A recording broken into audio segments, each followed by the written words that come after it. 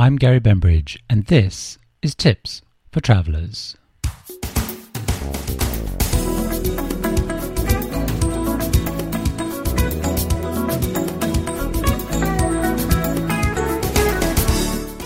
Inspiration, advice and tips on finding and having a luxurious travel experience on both land and at sea. For more, visit tipsfortravellers.com, where travellers is spelled with two L's, the UK way.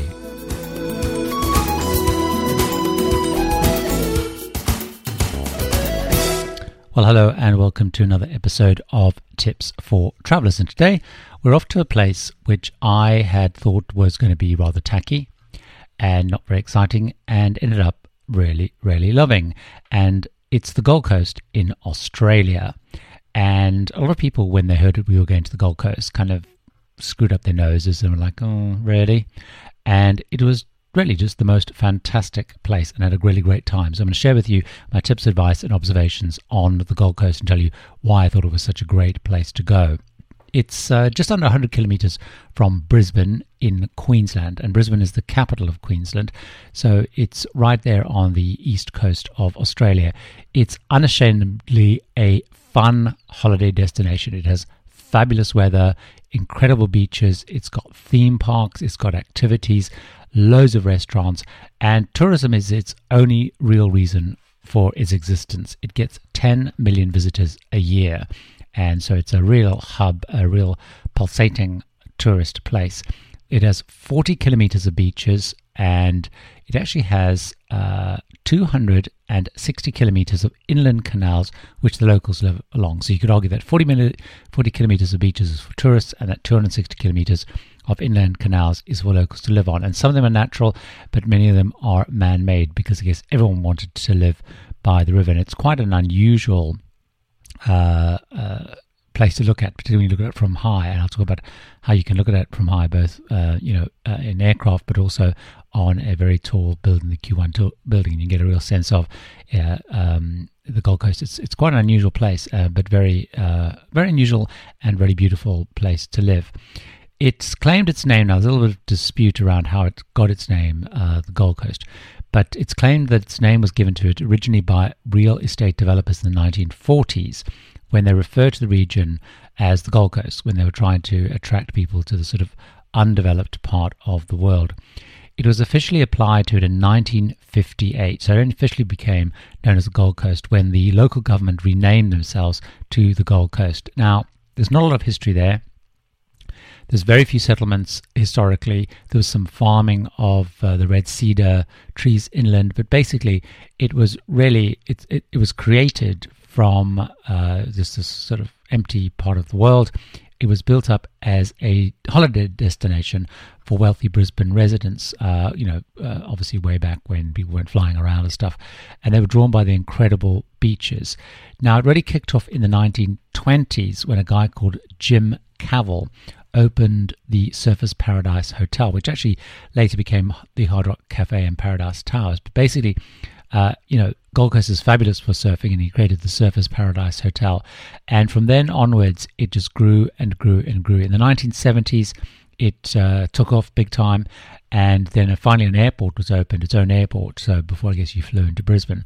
But in the 1980s, in 1981 actually, its own airport was opened in the Gold Coast, and that's really when it took off. And these canals that I mentioned, they were first built in the 1950s, and they're kind of extensions of the Nerang River, and they were just built and built and built, and I think they've stopped building them now. But Sydney, people from Sydney, where I've been to a few times, when they heard we were going to the Gold Coast, as I intimated a bit at the beginning of the show, they kind of looked at us a bit strange. They kind of said, well, it's a bit down market, it's a bit common, but actually we came away with a very different feeling about it.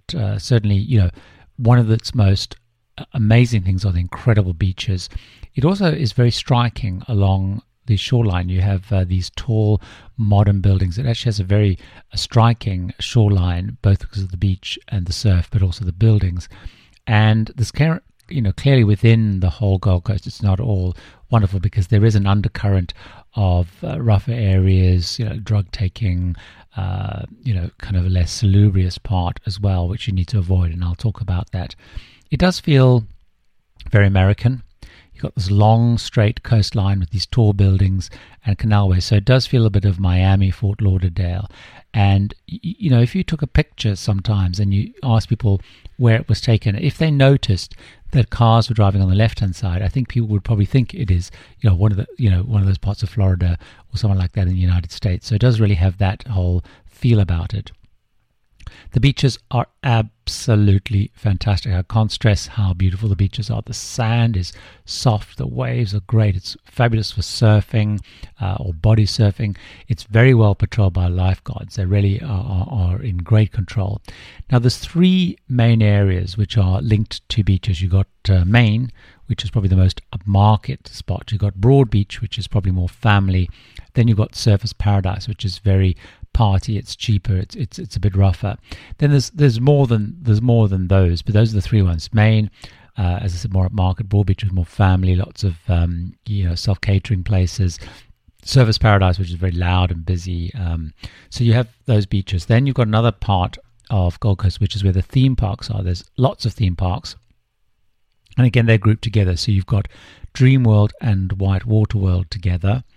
You've then got Warner Brothers Movie World and Wet n Wild. Then you've got Sea World. And there's a few others that I'll talk about a bit later. But those are the 3 sort of main ones. Dream World and White Water World, Warner Brothers and Wet n Wild, and Sea World. And people will often come up to the Gold Coast just for the theme parks. So there's 5-day trips. And they'll take to the kids, to the different parks each day. So, people sometimes just come for the theme parks, not just for the beach. Lots of big surfing competitions are held on the Gold Coast because the surf is so great. And the other thing, which is a little bit quirky but really interesting, is the Australian Sand Sculpture Championships are held in the Gold Coast. And it's 3 weeks of events. So when we were there, they had a myths, legends, and fairy tales. And it was amazing. These sculptures are massive, very intricate and pretty impressive. Gold Coast is also very popular for retirees. There's lots of retirement complexes, particularly when you drive around a little bit further inland. You'll find lots and lots of retirement complexes. So again, I guess it's a bit like Florida in the US because of the great weather and the lifestyle and stuff. 2018, very important year because it's the Commonwealth Games, and all around the town, the airport, there's these surfboard countdown clocks. So who is the Gold Coast best suited for? It's definitely suited for, as I already mentioned, theme park lovers. It's definitely suited for beach lovers and surfers. And it's also great for people looking for a weekend escape. And so certainly the weekends, lots of people come from Sydney and Melbourne. Families love it. Retirement people love it.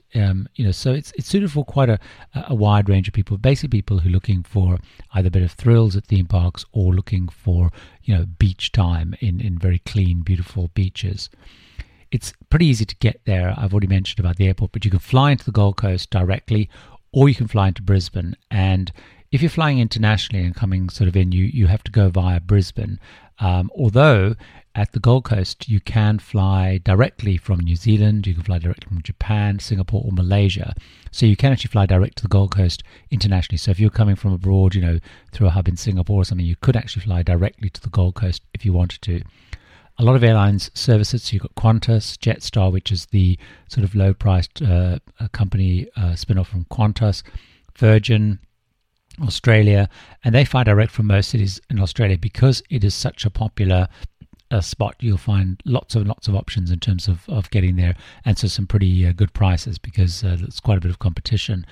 There's no cruise port in the Gold Coast, although it's constantly discussed because I think the Gold Coast see it as a really big opportunity. But the surfers don't like the idea at all. The environmentalists don't like it. So at the moment, I can't see that changing. So the Gold Coast tends to be an excursion from Brisbane, and you can obviously visit it from Brisbane. And I've obviously got a whole separate podcast and show about Brisbane. But you can definitely do a tour from Brisbane. But do watch out. Traffic between Brisbane and the Gold Coast on the M1 can get very busy and slow, particularly at peak hours. So if you are going on an excursion out of Brisbane and you have a cruise ship with a time, it's probably worth going on a cruise line excursion to make sure you don't miss the boat. But it's certainly also build in a lot of time if you're heading back to the airport. We in the morning, we thought we'd left lots of time, and actually we were flying out of Brisbane, and it was quite tight actually getting to the airport. So what's the best time to visit the Gold Coast? It's pretty nice all year round. It has very mild winters, which are June and July, because of course it's in the southern hemisphere, not the northern hemisphere. The rest of the time it's pretty good. So obviously summer's great. October to February is peak, packed at school holiday times. So late November to early December is a time definitely to avoid. So end of November, early December, because this is when you get the school leavers descend on Surfers Paradise for a 2-week event which is called Schoolies, which I guess is a bit like spring, sort of like a spring break in the US, but it's basically when people leave school and they head there and just go wild.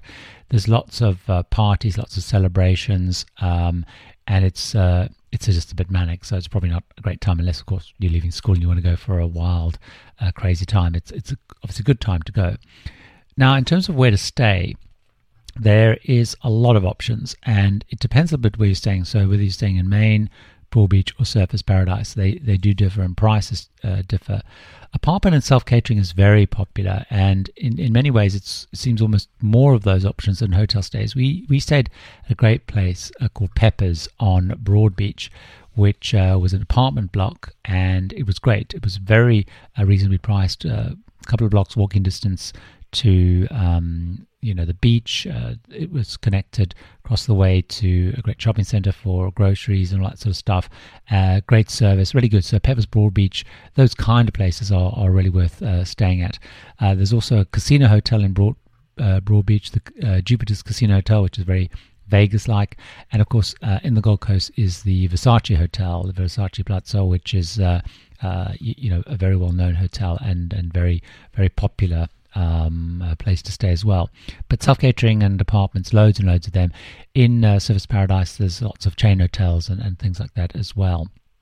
In terms of getting around now, you can get a train from Brisbane Airport, actually, and it's pretty easy to get from. So if you're flying into Brisbane, not into the Gold Coast, consider actually getting a train. So rather than hiring a car and all that stuff and worrying about getting back, there's a very good train service direct from Brisbane Airport. So that's something to know if you're not flying into the Gold Coast.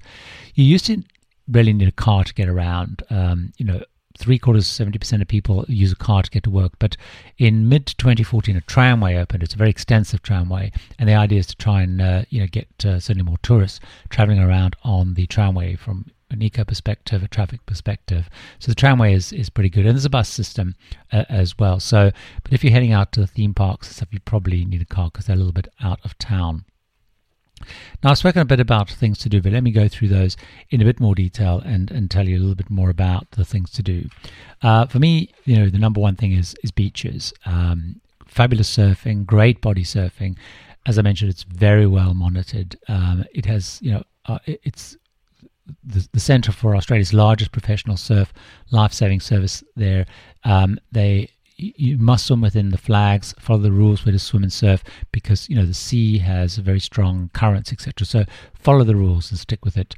There are sharks, but there is the Queensland Shark Control Program, which protects swimmers. So they basically have nets, and they catch them in nets. They use baited drums offshore, and sometimes you might see helicopters going up and down just checking. It is possible that if sharks come closer in, and if their side of the sea is cleared, but sometimes you'll see the helicopter, and they basically keep it all pretty in check.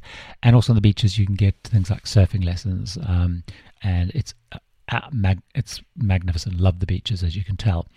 Theme parks, that's the other big draw card. My tip on theme parks is buy combination tickets. It's also important, if you pre-book, you're going to get much better deals.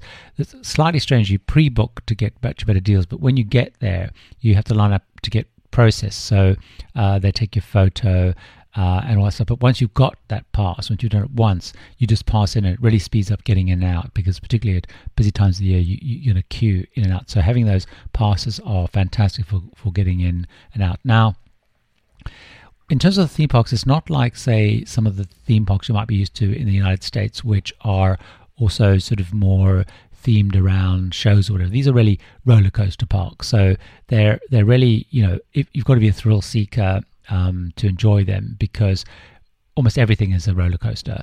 There's not a lot of non-roller coaster rides. So they're really designed for that. Now, let me talk a little bit more about them. Dreamworld, which is the largest one of all, and it's linked to the DreamWorks characters. There's 8 crazy wild knuckle rides. There's some more tame rides, and they have like DreamWorks experiences. So World of Madagascar, Shrek's Fair Away, Kung Fu Panda, Land of Awesomeness, and there's some kids stuff, Kids Wiggle World, and Tiger Island, where you can see tigers, which is quite good fun. Then, linked to that, I've already mentioned, you've got the water park, linked to that, which has thrill rides, really focusing on kids. It's right next to Dream World. Warner Brothers Movie World, you have lots of characters around. You have Catwoman doing a show, Scooby-Doo, Willy Wonka, all those sort of people strolling around. And as I said, it's not really, it's not ready for the non-thrill ride person. There's a stunt drive show, there's some character shows, there's a procession, there's a 4D journey, which is quite good fun, to the Mysterious Island. But then there's some amazing rides, like the Superman Escape, which is incredibly fast. Arkham Asylum, a few things like that. Now, both Dreamworld and Warner Brother movies do actually have production facilities. The sound stages aren't open to the public, so you don't get to see those, but they are kind of also active working studios. Next to Warner Brothers World is Wet n Wild, which have great rides. Lots of lining up, so it's quite a good idea to go there first. But that's really good fun, and they have some, really new, innovative, and quite exciting rides, and much more sedate rides as well. SeaWorld, very popular. That's much more in the Gold Coast. You've got your penguins, your polar bears, your dolphins, your shark. There's a thrill show on jet skis. You've got a seal detective show, which is quite good fun, where the seals play the detectives, and it's got like an ecological and an overfishing message. You've got the dolphin show. You've got a couple of thrill rides, Square Bob Pants Parade, and you can also book adventures like swimming with the dolphins, or go on a shark encounter on glass-bottom boats. And they have little helicopter tours around SeaWorld, which can last anything from 5 minutes, which lets you go over SeaWorld, to 30 minutes, which go over SeaWorld and the coast. And so, that's something to think about. The other thing which is quite popular is a thing called the Australian Outback Spectacular, which is by Warner Brothers and Wet n Wild, and it basically celebrates the famous horse called Far Lap, Spirit of the Horse, and there's a horse show and dinner and stuff, and that's quite good fun for kids. The other thing which is great, and I really liked, was Q1. Q1 is a very tall building, and they have the Sky Point viewing and the Sky Point climb as well, where you can actually head up. It's in the Broadbeach part of the Gold Coast, and the 77th floor is the viewing. And when it was opened, it was the world's highest residential tower. And there's different climbs you can do. So you can actually go on the climb where you can actually climb out and go up the sort of metal structure on above the 77th floor, which is definitely not for the faint-hearted and people with good head for heights. But actually, the viewing, I would really recommend go to the viewing, because you get the most beautiful views, both north and south along the coast. You get to see a really good aerial perspective of what the Gold Coast looks like with all those canals, etc. It's really, really recommended. And there's a restaurant and stuff up there, and it's not that expensive to get up, so strongly recommended. The other thing I think you probably do need to visit, but with some caution, is Surfers Paradise. Now, obviously, you'll see it if you're staying there, but they do have the surfing competitions there. They have the sand sculpture competition. And also what they have is the very famous Surfers Paradise meter maids, which have been going since 1965, which are some sort of scantily clad ladies that will go around and make sure your meter doesn't expire so you don't get a ticket. And they're always very popular for people to pose with and take photographs of. Personally, Surfers Paradise is very loud. It's very busy. There's lots of clubs there. It's boisterous. It's popular for stag parties. A lot of families do stay there because it's inexpensive. It's not, personally, in my view, it's not the greatest place to take kids to. It's much more of a sort of people who don't mind a good old party. But it's definitely worth a visit to, definitely, and particularly if there's something on. A couple of other activities which are worth considering. There's helicopter tours over the coast, and as I mentioned, it's very beautiful, and so that's worth considering. There's also hot air balloons over the sort of the inland, where you go more of the foresty side, and whale watching from June to November. We can go out for half and full day excursions to go and see the whales as they migrate from to the Great Barrier Reef, where they mate and have their calves. I think, do whales have calves? Anyway, they're babies, and before they migrate back. You can also go on cruises through the canal. So you might, if you go up the Q1 and you're really intrigued in the canals, you can do and lunch and dinner cruises with a company called Wyndham Cruises, and they'll take you through, and you'll get to see all the beautiful homes along the canals. And you can also do jet boat tours through the canals, and then you head out to sea and do, lark around. In terms of eating out, loads and loads and loads of places to eat out. And what you'll tend to find is the restaurants are grouped together on different streets. So actually, like in a lot of holiday destinations, the restaurants will kind of be grouped together, and you'll find in most places there'll be like a mix of different ethnic styles side by side. So if you're in the mood for Italian or Chinese or whatever, you'll find those there. Probably one of the nicest places to go that we went to is a place called it's an avenue called Tedder Avenue, Tedder, which is a main beach where there's some very nice restaurants. So if you want something a little bit smarter, head off to Tedder Avenue. The other thing is Oasis Towers, which is under Peppers on Elizabeth Avenue. Again, there's lots of really funky places to eat. They're very popular. And of course, on Surfeit Avenue, there's just piles and piles and piles of pedestrian miles with loads of places, to eat there as well. So there you are. That's all my tips, advice, and thoughts on the Gold Coast. As I mentioned, a lot of people were kind of like, I'm not sure you're going to really like the Gold Coast, but I thought it was great. Had a lot of fun there. It was a great place to go and unwind. Very relaxed, very informal, amazing beaches, really good fun at the theme parks. And again, you have those other bits and pieces of things to do. So that's all about the Gold Coast, and hopefully you enjoyed that. If this is the first time you've listened to it, it'd be great if you subscribe, or if you aren't a subscriber, I'd really appreciate it if you left a review.